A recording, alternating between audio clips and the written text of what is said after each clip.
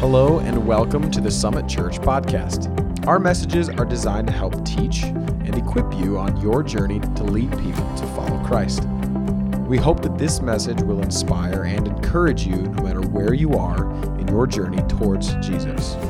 If you have questions, want to talk, or want to learn more about Summit, visit us at summitniles.com.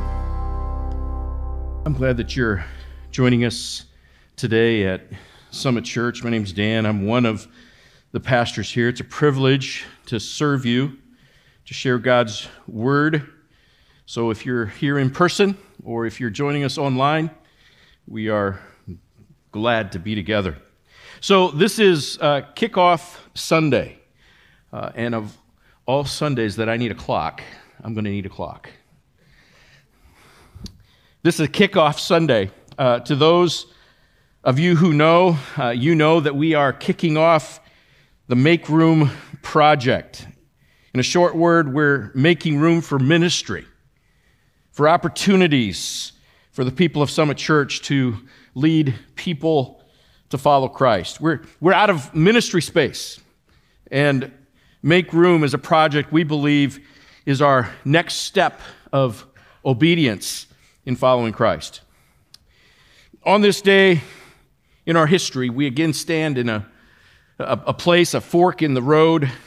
It's our Jordan River crossing, like God's people experienced in the Old Testament. 2014, we crossed the river. We made the reach to fulfill the mission that God laid out for us.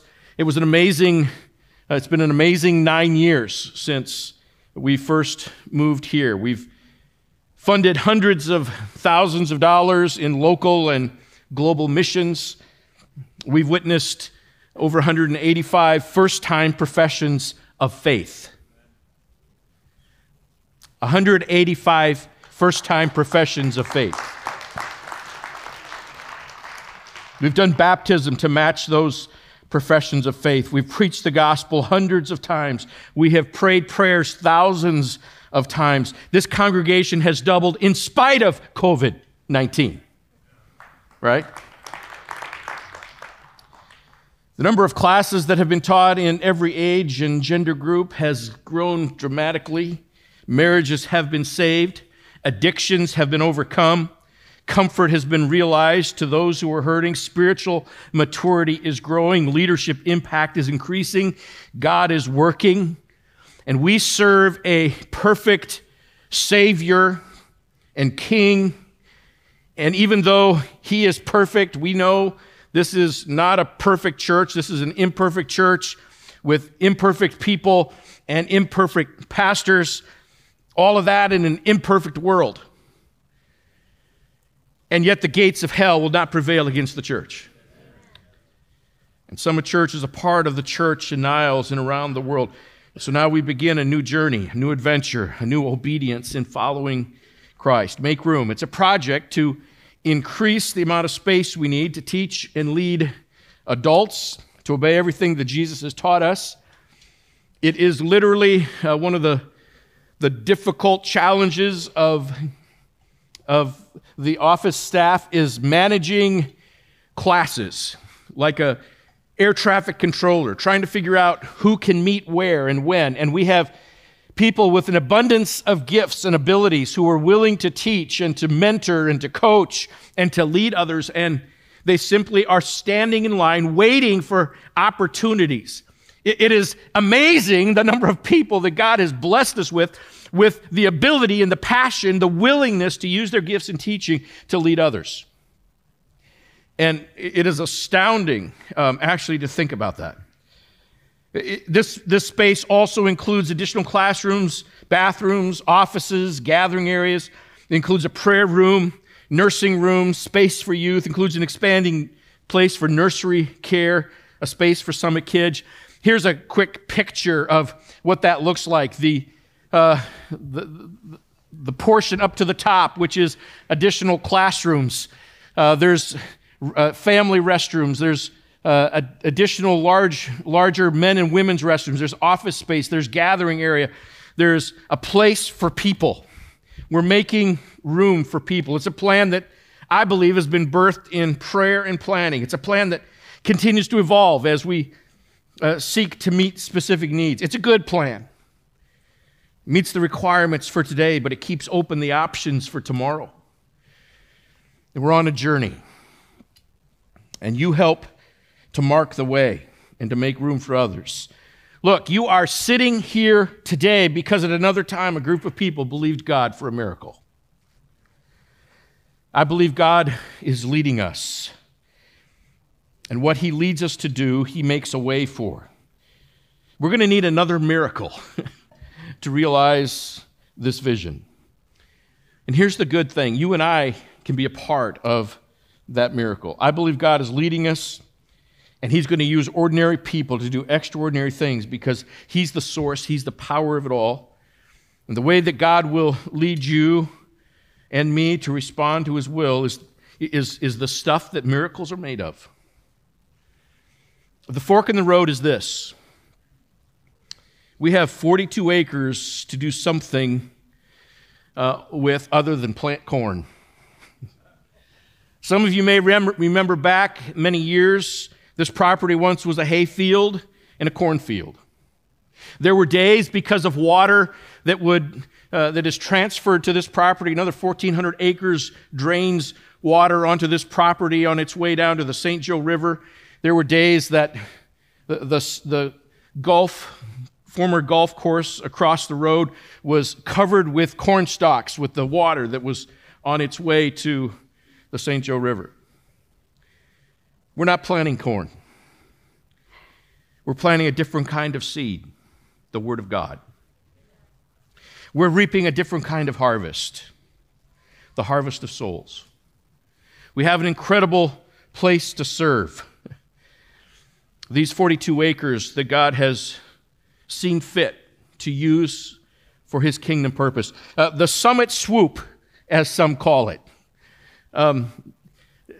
Because not just one, but there are two drives that swoop and lead people onto the campus.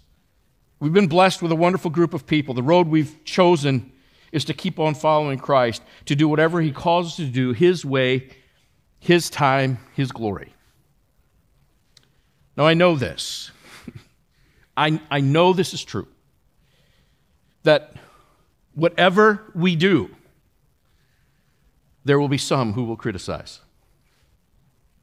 If we don't make room on top of being disobedient, someone will oppose it. If we do make room, someone will oppose that. The thing that I've noticed about the people of God, every time they were on the move, someone, even people from within, but surely people from without, had negative things to say and do. That's inevitable. Movement causes friction. But I'll also remind you that lack of movement also causes bed sores. And worse. For over 30 years, I have tried to follow Christ and lead this church in the way that seems good to the Holy Spirit and to those entrusted to oversee the ministry direction of Summit Church. I feel him prompting us to make room, to go on a venture of obedient faith. There are times when people may be thinking, well, enough is enough. Some may say, well, this is comfortable. I like where we are. Leave it alone. Some may think we're wasting money trying to make room for more people. I've listened to the criticisms over the years. I've prayed over them.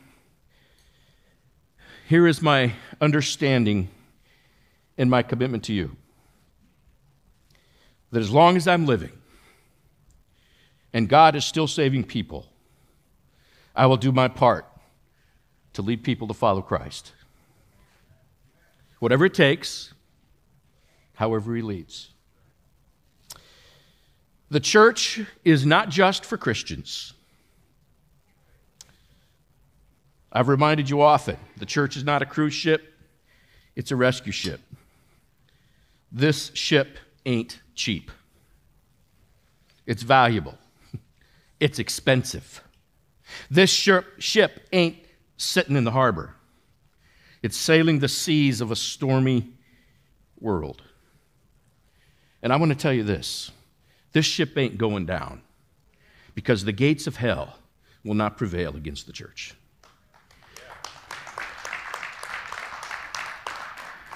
So now watch this. I've never been able to say this to you before, but I'm 58 years old. I was young when I came. I've lived 50 or 60 years in the last 30.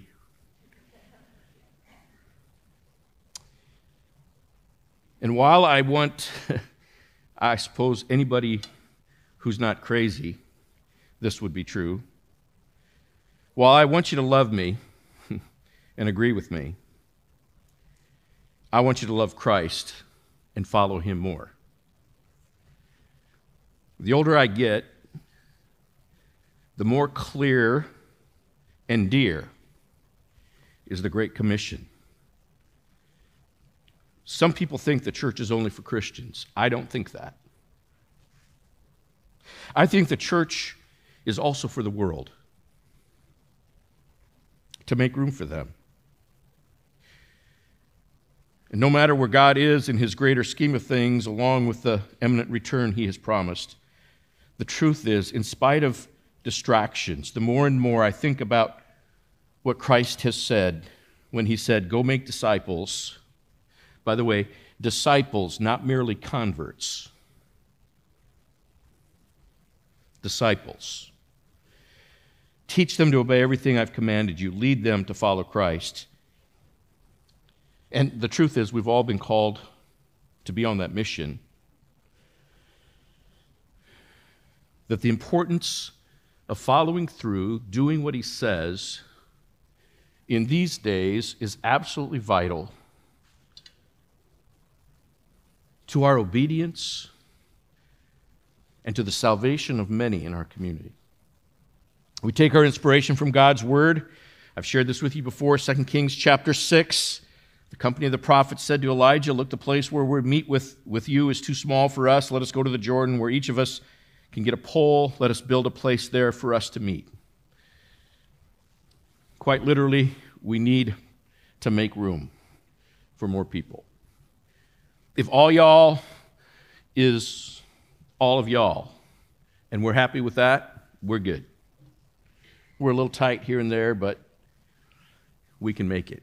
But if you have a vision that believes that God loves the world and that he sent his son to save them, and you're concerned about the 65% of people in Berrien County, Cass County, and St. Joe County. One county is 65%, Cass County, 65% unchurched, Cass County. Berrien County is a little bit better. St. Joe County is a little better than that. None of them I don't believe any, if I have to check my facts on this, but I don't believe that any of them are over 30% churched. But 65% in Cass County. And if we care about the 65% of unchurched people in our communities, then we have to be obedient to do what God has called us to do. It's going to take all of us to do what God's called us to do. Things were going pretty well for this group, but they were being hindered in their ability to do what God had called them to do. And we have identified many ways that this current building is too small for us. God's given us a vision to make room. In order to help us to do that, there is a campaign team, Make Room campaign team, that has been compiled, and I want to introduce them to you. I want you to first of all just see how this works. Here's a flow chart, and there's congregation, and there's elders that serve. And we have put together a team with a general chairperson and campaign administrator and team leaders for these other 7 teams that will help us as we progress through this journey. Here are our team members for this team. Jose Ontiveros is our campaign chairperson. We're blessed to have Jose as a part of Summit Church, community leader, also serves in Summit Kids. He and Whitney are in a life group. Jose is leading our team. Nikita Walter is our campaign administrator. She and her team help the campaign chairperson, the entire team, by equipping them with what they need, coordinating resources, information, so that we all work together. Chuck Zook is the spiritual emphasis team leader. Pastor Chuck has a team of folks joining him to lead us in prayer over the course of this campaign. Stephanie Powers is leading the creative gifts team. She and her husband Will are in a life group. Her work in the secular world sets her up well to help us in this way, helping people find creative ways to give. She's leading a very capable team of folks. Caleb Hoskins is heading up the communications team, responsible to keep us up to date and informed all along the way. Going to put information in your hands that you will be informed as we walk through this project together. Katie Shire is leading the Advanced Challenge team. Her team is in the front of this campaign, working with leaders, encouraging, challenging leaders to go first. Leaders lead, and this team will be challenging the leaders at Summit Church to go first, to show the way, to make a commitment, to make room before the congregation is challenged to do the same. Lots of upfront work with this team. Chuck Zook is also heading up the presentations team, making sure the main message is clear and concise and compelling. They're going to help make sure you get the information you need. Danielle Gibson is the team leader for the reminders team. She's going to make sure you know when and where you need to be to get the information you need to get. She and her team will help you, guide you through the process. Kate Hatch is the leader of the arrangements team. Without this team, we would miss too many details.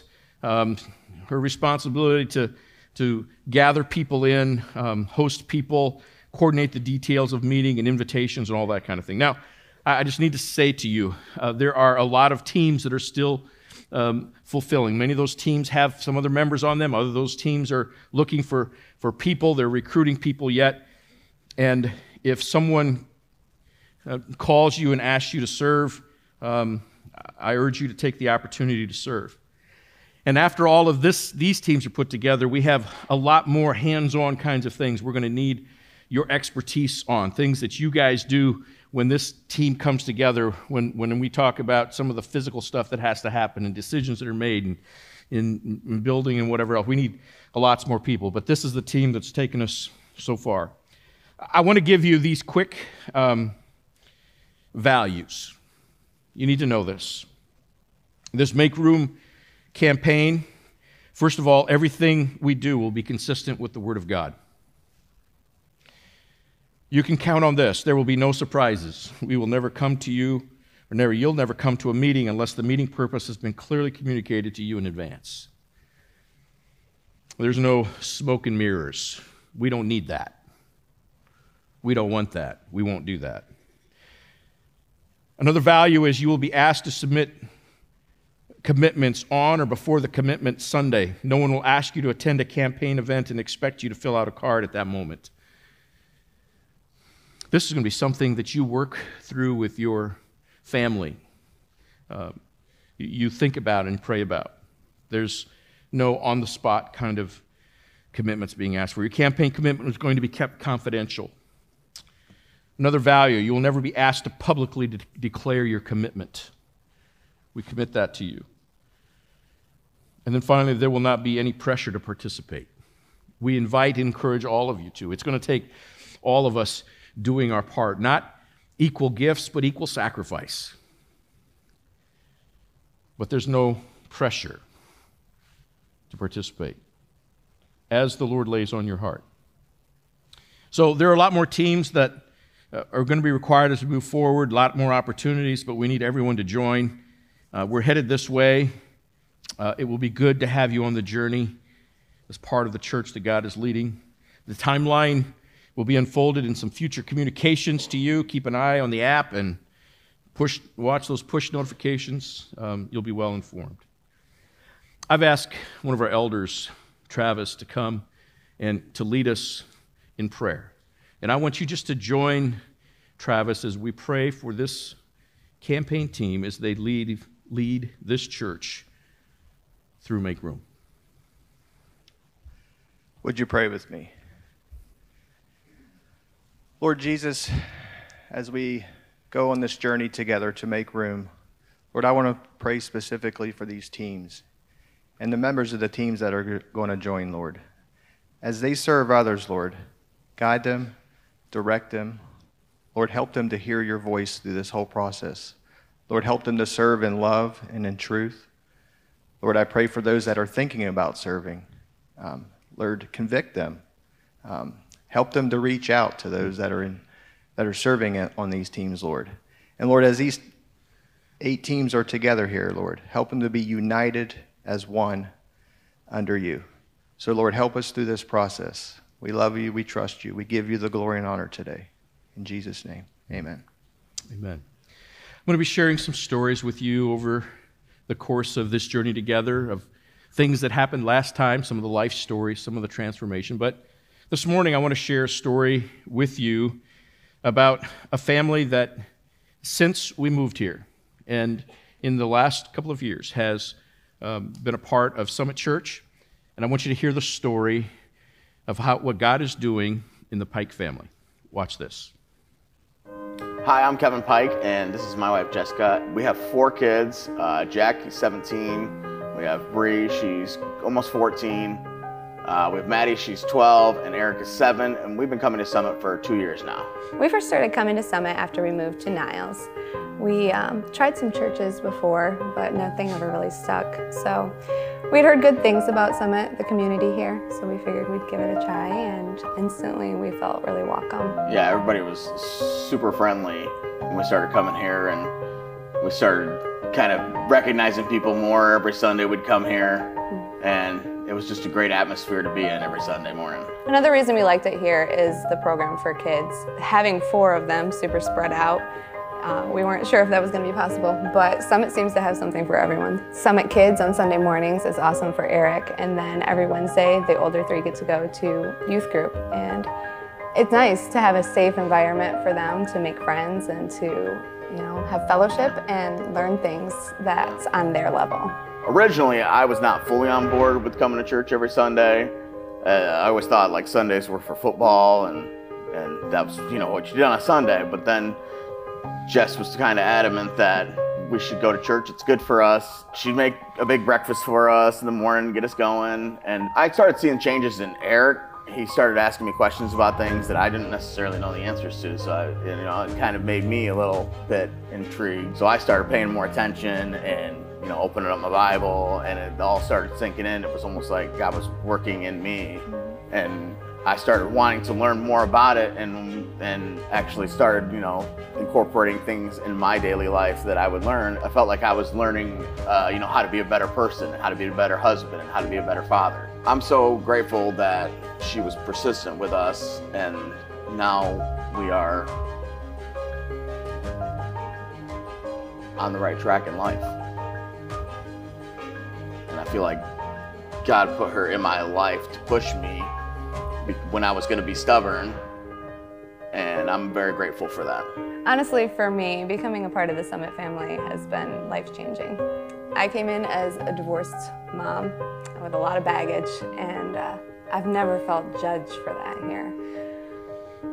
Instead, God has showed me how to heal from the pain of my past, forgive those who hurt me, and He's showed me how good life can really be if I just put my trust in Him. Life group has helped a lot, helped open us up spiritually a lot, because we get to meet with people who have taught us a lot. Even though we're like the old ones in the group, they've taught us a lot in life group. It's been encouraging, Yeah. and we can lean on each other in hard times and rejoice Lean on. with each other Yeah. in good times. And it's been nice. We call it our date night every other week. Real people with real problems just like us. Yeah. And they would show us grace, and we could show them grace no matter what level we were at spiritually. It was nice that they could walk me through some of the things that I might not understand. Like if I read something in the Bible or I heard something on Sunday, I might understand it. That's like always a perfect place to bring it up, and Bradley, Ben, or Will would walk me through it and kind of explain it to me in a way that I can understand. I've watched Kevin grow spiritually, and seen him grow more bold and confident in his faith. And I've seen my kids come to know and love and trust in Jesus. Overall, our household just feels more peaceful, and we pray together now, and we try to give each other the same grace that's given to us every day. For the future, we're praying that God will help us as a family grow spiritually, as a married couple grow spiritually, and give us the courage to share the gospel with people who may not have heard it. Also, as a family, to just be a light, be a bright light in the world that sometimes is dark. God has turned our family's lives around for the better since we've been at Summit. Our prayer now is that God continues to work in the lives of those who might be in the same spot that we were in once, that He can use our story to encourage others, so that maybe one day we'll be a part of their story. Wow.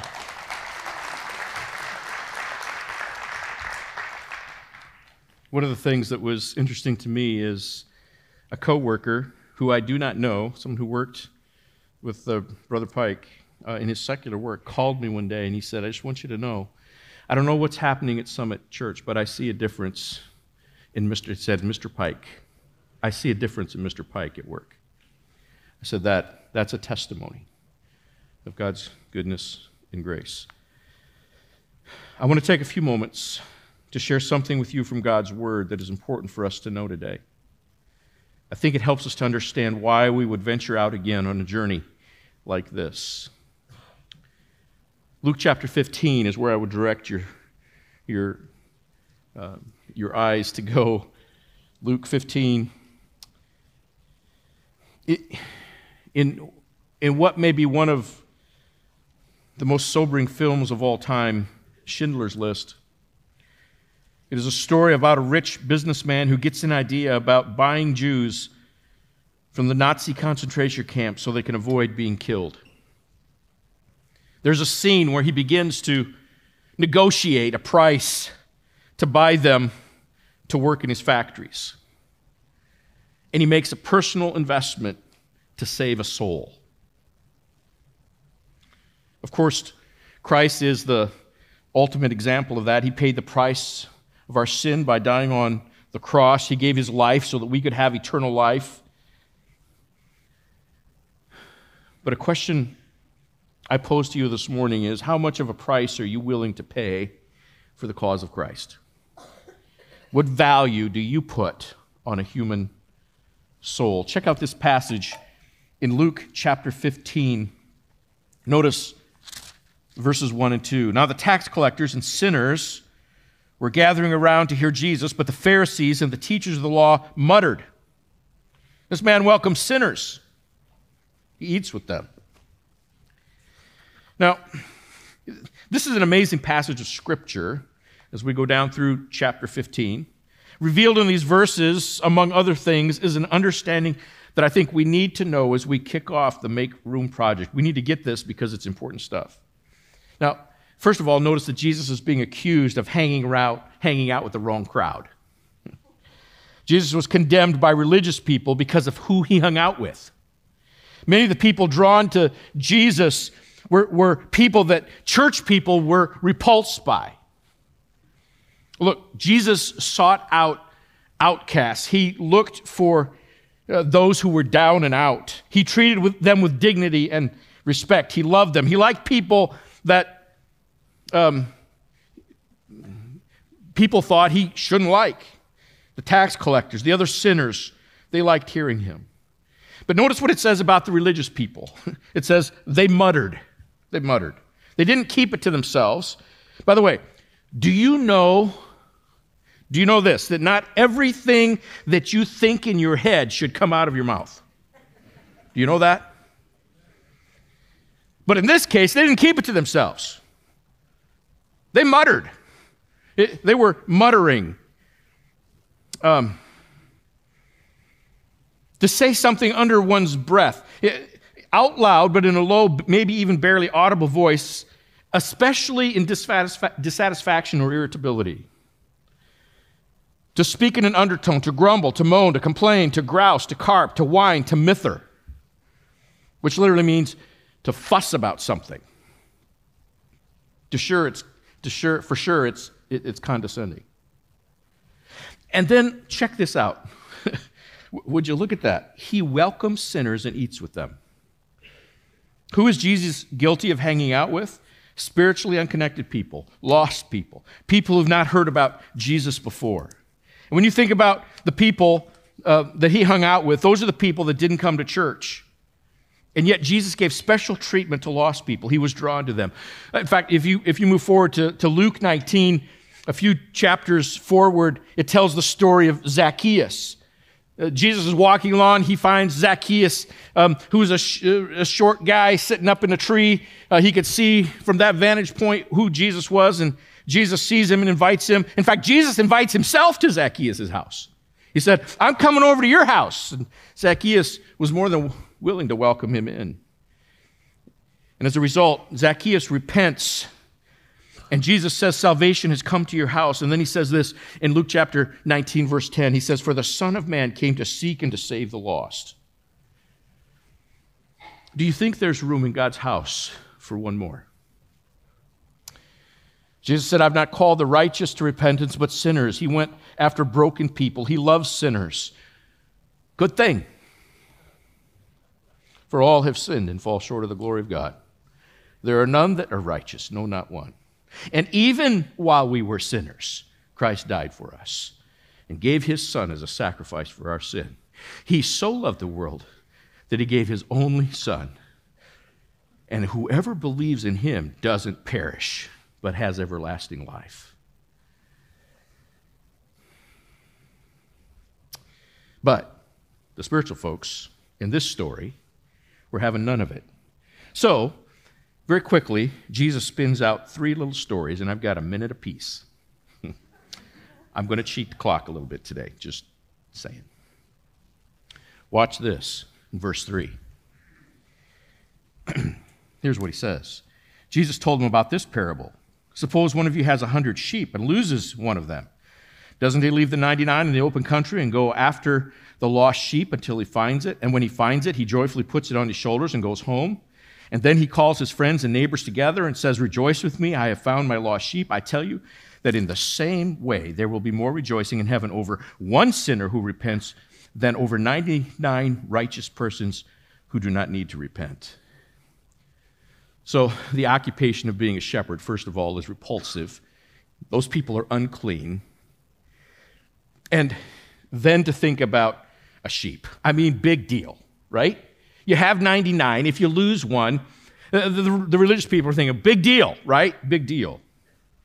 The observers think, well, who really cares? And then Jesus says, well, I tell you this, in the same way that a shepherd, I'll tell you who, if you have 99 sheep and you lose one and you're a shepherd, guess what? You want the 99 safe, but you're going after the one. And Jesus said, in the same way, heaven rejoices when one person is saved. What is heaven watching for? The one. The one. When someone who was lost is found, heaven cheers. The searching comes at a cost. It costs the shepherd to go look for the sheep. It costs dollars to do ministry. It costs dollars in facilities. It costs hours of time. It costs the use of many gifts. But heaven is looking to throw a party, and so should the church when lost sheep are found. Jesus uses the sheep to teach this lesson that people matter to God. He's saying, I seek the lost, and so should you. Make room for them. Now, check this out in verse 8. Or, here's the second story. Or suppose a woman has 10 silver coins and loses one. Doesn't she light a lamp, sweep the house, and search carefully until she finds it? And when she finds it, she calls her friends and neighbors together and says, rejoice with me, I have found my lost coin. In the same way, I tell you, there's rejoicing in the presence of the angels of God over one sinner who repents. Now, if being a shepherd was repulsive to the Pharisees, can you imagine the disgust when Jesus starts telling stories about women? Because women in that day were chattel. They were property.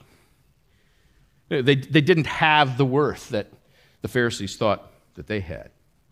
And So there's this woman. She has 10 coins. She loses one. Big deal, right? What's the big deal about that? But I'm guessing if you had 10 and you lost one, you'd look for it too. Someone might say, calm down. You still have 9. Who cares about that? Well, let me tell you who cares about that. And you might be saying, well, if I had 10, I lost one, I still had 9, I wouldn't care. Yes, you do. You know how I know that? Think about that when it comes to tithing. It's only 1 out of 10, and you care about that. If you've ever had a hard time parting with 1/10,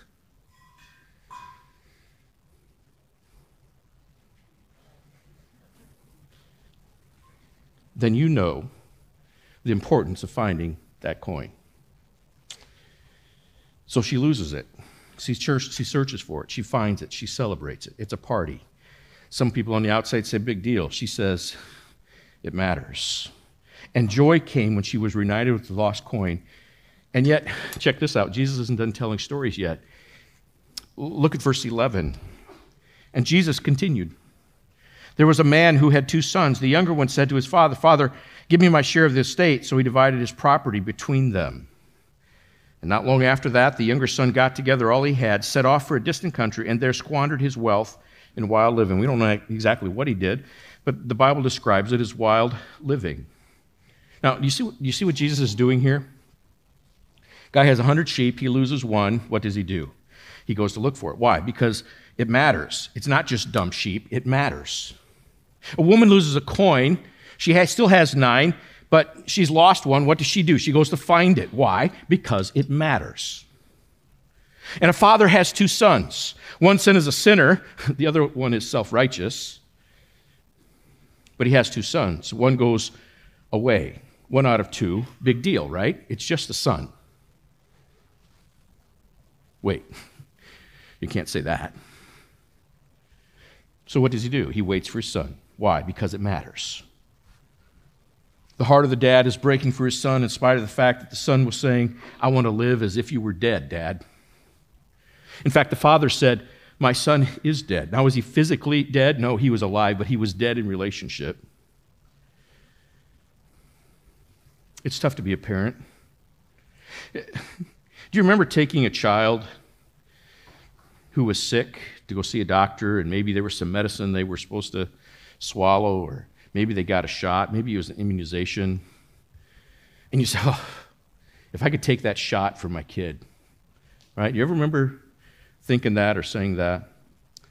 I remember one day when we were leaving for vacation in a couple of days, and for whatever reason, Katie decided that tree climbing was going to be the fun for the day. She fell out of the tree, broke her arm.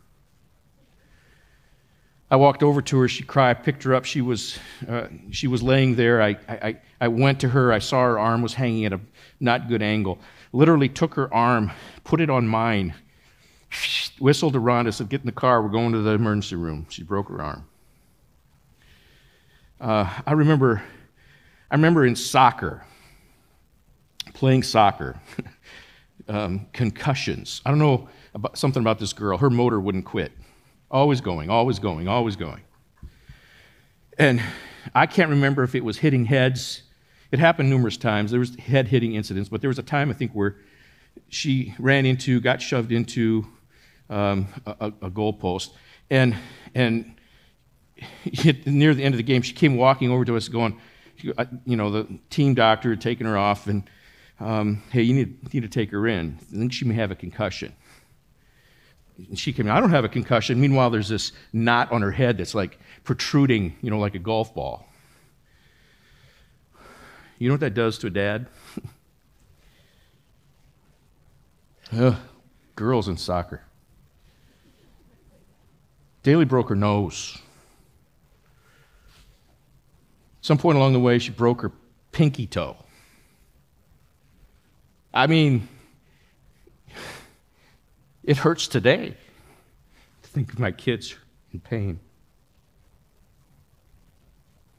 Ben, I don't know what he was doing, fell out of a grocery cart, hit his head. Please don't call Child Protective Services on us. He fell out of a cart. Smashed his head. I'm thinking, oh, good. That's what he's going to do, and we're done with that. Oh, no. I remember the day the play was over, and everyone was getting up. And I'm looking at the huddle to find my son's number, and I couldn't find it. But I did see a football player laying on the ground, and I saw people huddled around him. And I kept on looking and kept on looking. And then someone said, "It's Ben." I jumped the fence. I jumped the other fence. I ran out to the field. Coaches were calling me over. His ankle was going the wrong direction. Thought, well, that's it. No, there was another one. Tore up his knee. You think, well, when they get older, it gets easier. It's not. You know that with teenagers, sometimes they make decisions that you don't agree with. They have freedom, but sometimes they make poor choices. Some of us think, well, when they graduate from high school, it's finally over. Well, it isn't. Today, some parents are in pain over a rebellious child. We're talking about a child. Children who may not stand for your values, and you can't make them do it. But this father, he loved his sons, both of them. And when his son comes home, there's a party. This Jew, this son, is feeding unclean animals. And then he starts eating pig slop. The kid is paying for the choices that he made. You can see that in verse 17. He then comes to his senses. Oh God, I pray that you would bring our children to their senses. And look what happens in verse 20. But while he was still a long way off, so he comes to his senses, he got up, he went to his father, and while he was still a long way off, his father saw him, was filled with compassion for him. He ran to his son, threw his arms around him, kissed him. And the son said to him, Father, I have sinned against you and heaven, against heaven and against you. I'm no longer worthy to be called your son. But the father said to his servants, quick, bring the best robe and put it on him, put a ring on his finger and sandals on his feet, bring the fatted calf, kill it, let's have a feast and celebrate. For the son of mine, which was dead, is now alive again. He was lost and is found. And so they began to celebrate. The father sees the son coming from a distance. The son starts the repentance speech, and the father says, I know. He embraces him and he cares. You say, well, I don't deserve that. Exactly. This is like God. And yet when we came to him from afar off, he loved us. I think this is what heaven looks like. I think this is what heaven looks for. The lost being found. The joy in reunion. He's home. My son was dead to me. Now he's alive. Heaven is celebrating. You notice verses 25 and following, the older son's not too happy. The father pleads with him. Look, the son said, your son, notice he said, your son, not my brother, your son, squandered away your money with prostitutes. Well, isn't that interesting? Who has mentioned the fact that he was with prostitutes? Maybe that's how the older son would have spent the money had he had a chance to sow wild oats. He was the first to mention that specifically. He said, my son, you've always been with me. Your brother was dead and lost, but is alive and found. The older son was always with his father. He had much to do with his father, but you know what he didn't have? He didn't have his father's heart. 3 things that I want you to learn today. We have to learn to think small. You say, well, I thought you were talking about making room. Yep. But we have to think small.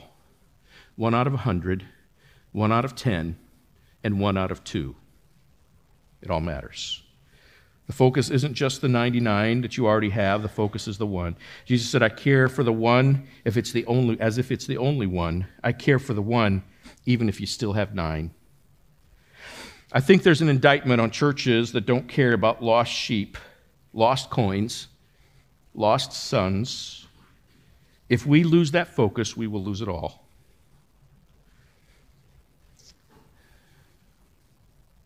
The minute the older son lost his father's heart, the moment you lose the father's heart, you've lost it all. When the only concern you have is for we and us and me and my, we have lost it all. Making room is about thinking small. It's about reaching one more and one more and one more. Do you remember the movie Hacksaw Ridge?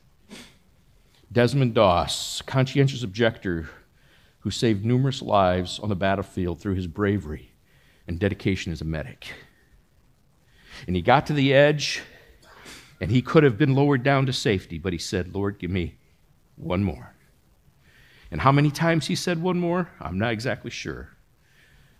But when he came off, life oozing out of him, there were those who stood, the mighty four fighters stood and gave knowledge to one who was willing to go after one more. We have to make room. Notice this, that the intensity of the search is directly proportional to the perceived value of that which was lost.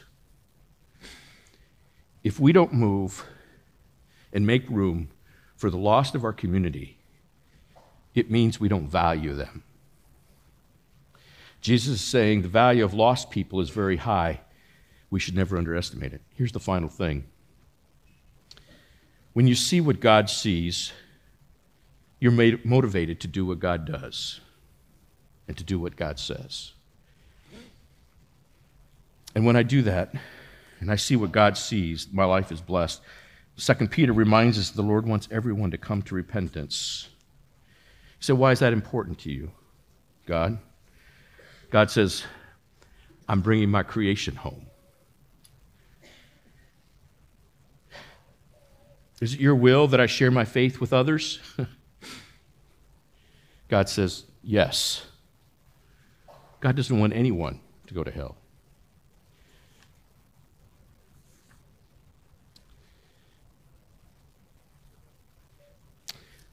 What if, have you ever lost one of your own children? Even for a moment? I have. It's sheer panic. It's horrible. Time stands still. Nothing else matters. You're so focused on finding that child that nothing matters. Time doesn't matter. Thankfully, it was just a short time, but it seemed like an eternity. People matter. We have to make room. What if God came to you and said this? Here's what I want to do for you. Let's say you have 2 children. You have 2 children, and God comes to you and he says, here's what I want to do for you. I want to guarantee, this is a guarantee to you, that one of your kids will go to heaven and the other one will go to hell. Which one do you want me to save? I couldn't make that decision. God, don't make me choose that. And this is what God is saying. People, quit asking me if it's okay if my people go to hell. Quit asking me if those who I've loved and created are going to hell. Quit asking me if that's okay. Quit acting like that's okay. Make room. Make room.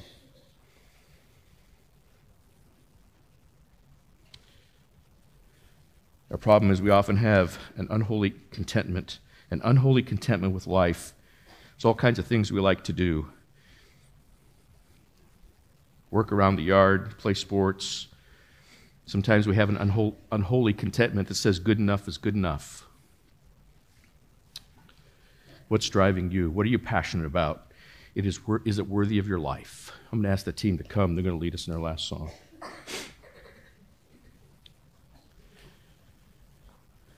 Summit Church has an incredible responsibility to reach one more, the 65% of people who are not churched in Berrien, Cass, and St. Joe counties in Michiana. Back to Schindler's List. A man who made a difference in one of the darkest hours of human history.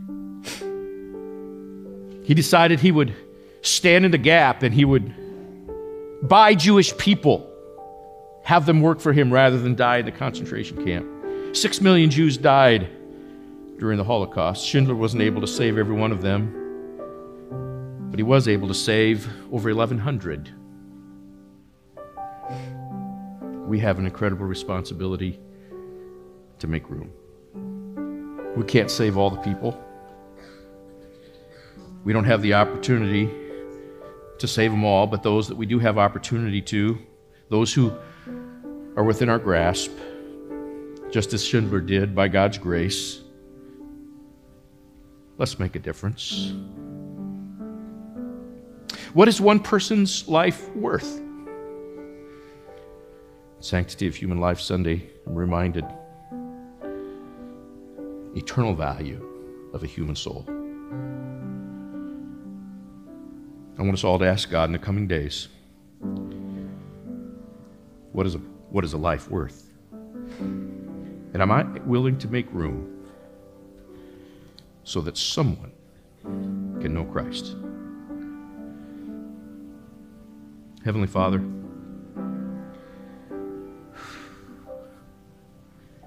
why did you trust us with such a mission? It's too great for us. We acknowledge that. But we would also dare to say that you in us is greater than anything that could stand in our way. And we commit to you, and we ask you to guide our steps. Help us to make room. Give us grace to lead one more to follow Christ. Amen. Thank you for joining us for this message from the Summit Church podcast. Again, if you have questions, visit us at summitniles.com. Now go and be the church in the world.